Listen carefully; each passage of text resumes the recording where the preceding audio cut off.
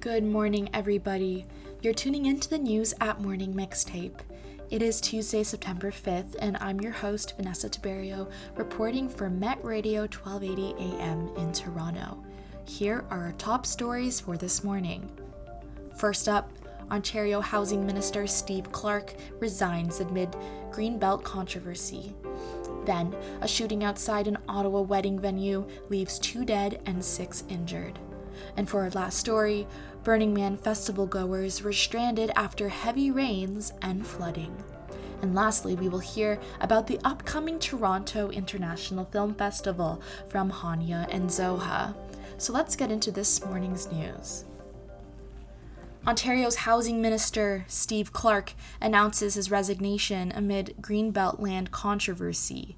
His resignation comes as Ontario's Integrity Commissioner investigated his behavior and recommended he be reprimanded. The commissioner found Clark failed to properly oversee the process that led to the Greenbelt being selected for housing development. He was also found to breach sections of the Members' Integrity Act for conflicts of interest and use of insider information. It also comes weeks after the province's Auditor General found the process of choosing land developers was flawed. The Auditor General said it was heavily influenced by a small group of wealthy, well-connected developers. Clark posted a letter to social media saying the housing crisis demands someone who is not a distraction from the important work that needs to be done. Ontario's Greenbelt was created in 2005 to protect environmental lands from urban development. The Ford government removed close to 3,000 hectares of land in December to build 50,000 homes. The government said this choice was to help meet their promise of building 1.5 million homes in the next decade to address the housing crisis. The decision to develop the Greenbelt was heavily criticized by residents, environmentalists, and First Nation leaders. NDP leader Merritt Stiles said in a statement that while Clark's resignation is positive, NDP leader Merritt Stiles said in a statement that while Clark's resignation is positive, 2 reports and an RCMP probe indicate the corruption goes beyond Clark's office. Premier Doug Ford thanked Clark for his years of service in the cabinet on Twitter. Clark said he will remain as an MPP for his riding. For our next story, Ottawa police are investigating a shooting at a wedding reception, leaving 2 Toronto men dead and 6 injured. Ottawa police said they responded to reports of gunfire Saturday night in the city's south end. Police say the shooting happened outside the Infinity Convention Centre. According to CTV News, nearby residents said they heard about 20 shots ring out. The victims were attending a reception near the Ottawa International Airport. The 2 deceased include 26-year-old Syed Mohammed Ali and 29-year-old Abdishakar Abdi Dahir. According to CBC, the 6 people who were injured were not in life-threatening conditions. Police had made no arrests as of Monday afternoon and don't have a description of any suspects. Police say they have no information to suggest the shooting should be investigated as a hate crime. Police also said they are exploring all investigative angles at this time and are asking witnesses or anyone with information to contact Ottawa Police. For our final story this morning, thousands of Burning Man festival goers were stranded in the northern Nevada desert after heavy rains and flooding. A late summer storm turned the sandy ground into a mud pit, trapping tens of thousands of partygoers. As of Monday morning, the road leading out of the festival was not safe to pass on, but organizers were hopeful it would clear up later in the day. According to CTV News, festival organizers closed the festival to vehicles on Friday after more than half an inch of rain drenched the desert. The annual counterculture gathering typically attracts close to 80,000 attendees, with many camping overnight. 1 fatality has been reported at the festival, but Burning Man organizers said the death of the man in his 40s wasn't weather-related. President Joe Biden told reporters in Delaware on Sunday that he was aware of the situation at Burning Man. Biden said the White House is in touch with local officials. Attendees resorted to putting plastic bags over their shoes to walk in the mud.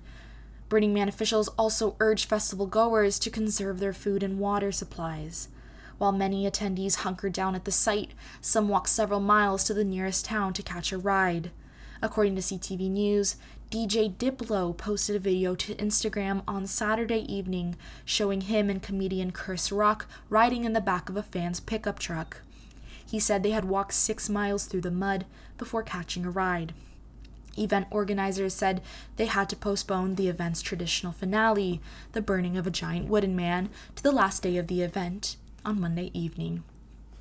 Well, that was all for me today, and now here are Hania and Zoha with what you can expect at TIFF this year. Take it away. Hello, I'm Hania, and I'm here to get you ready for the upcoming Toronto International Film Festival.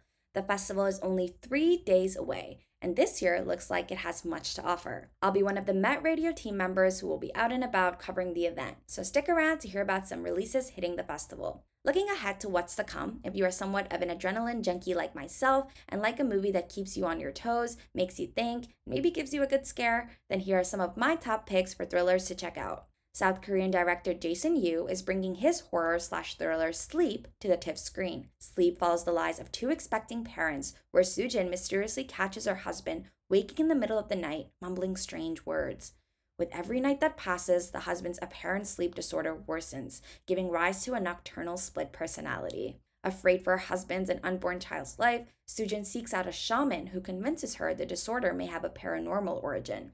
This enigmatic and suspenseful film follows the footsteps of Yu's predecessors such as Parasite's Bong Joon-ho. Its North American premiere can be caught on the TIFF screen in the late nights of September 15th and 16th.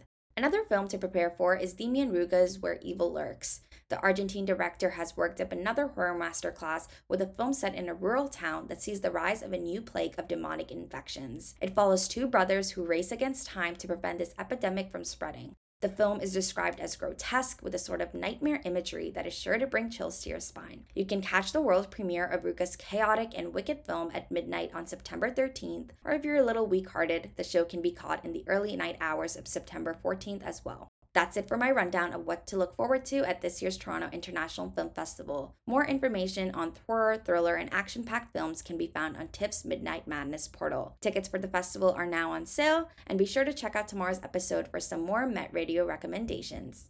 Hello everyone, it's Zoha here, and I'm so excited because it's finally TIFF week. Because we still have a couple of days left till the festival actually starts, I'm going to take you through some of the films, events, and casts that I'm most excited for.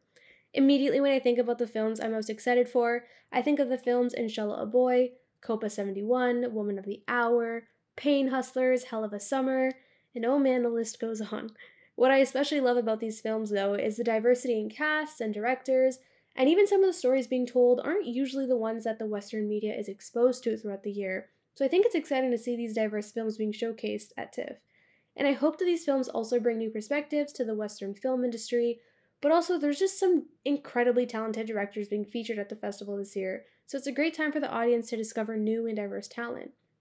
Some of the directors whose films I'm most excited for are Amjad Al-Rashid, a Jordanian director whose film will bring the Arabic language to TIFF screens this year, Zarar Khan, a Pakistani-Canadian director whose film will bring the Urdu language to TIFF this year, Nuda Niasari, a female Iranian-Australian director, and honestly, there's such a racially diverse lineup this year, I honestly can't wait. Not to mention the female-directed films such as Copa 71, the documentary that highlights the unofficial 1971 Women's World Cup that the TIFF website refers to as a moment virtually erased from the history of soccer.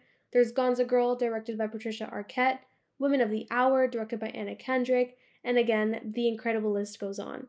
I honestly think this year's festival is going to be one of my favorites just because of the representation across all categories.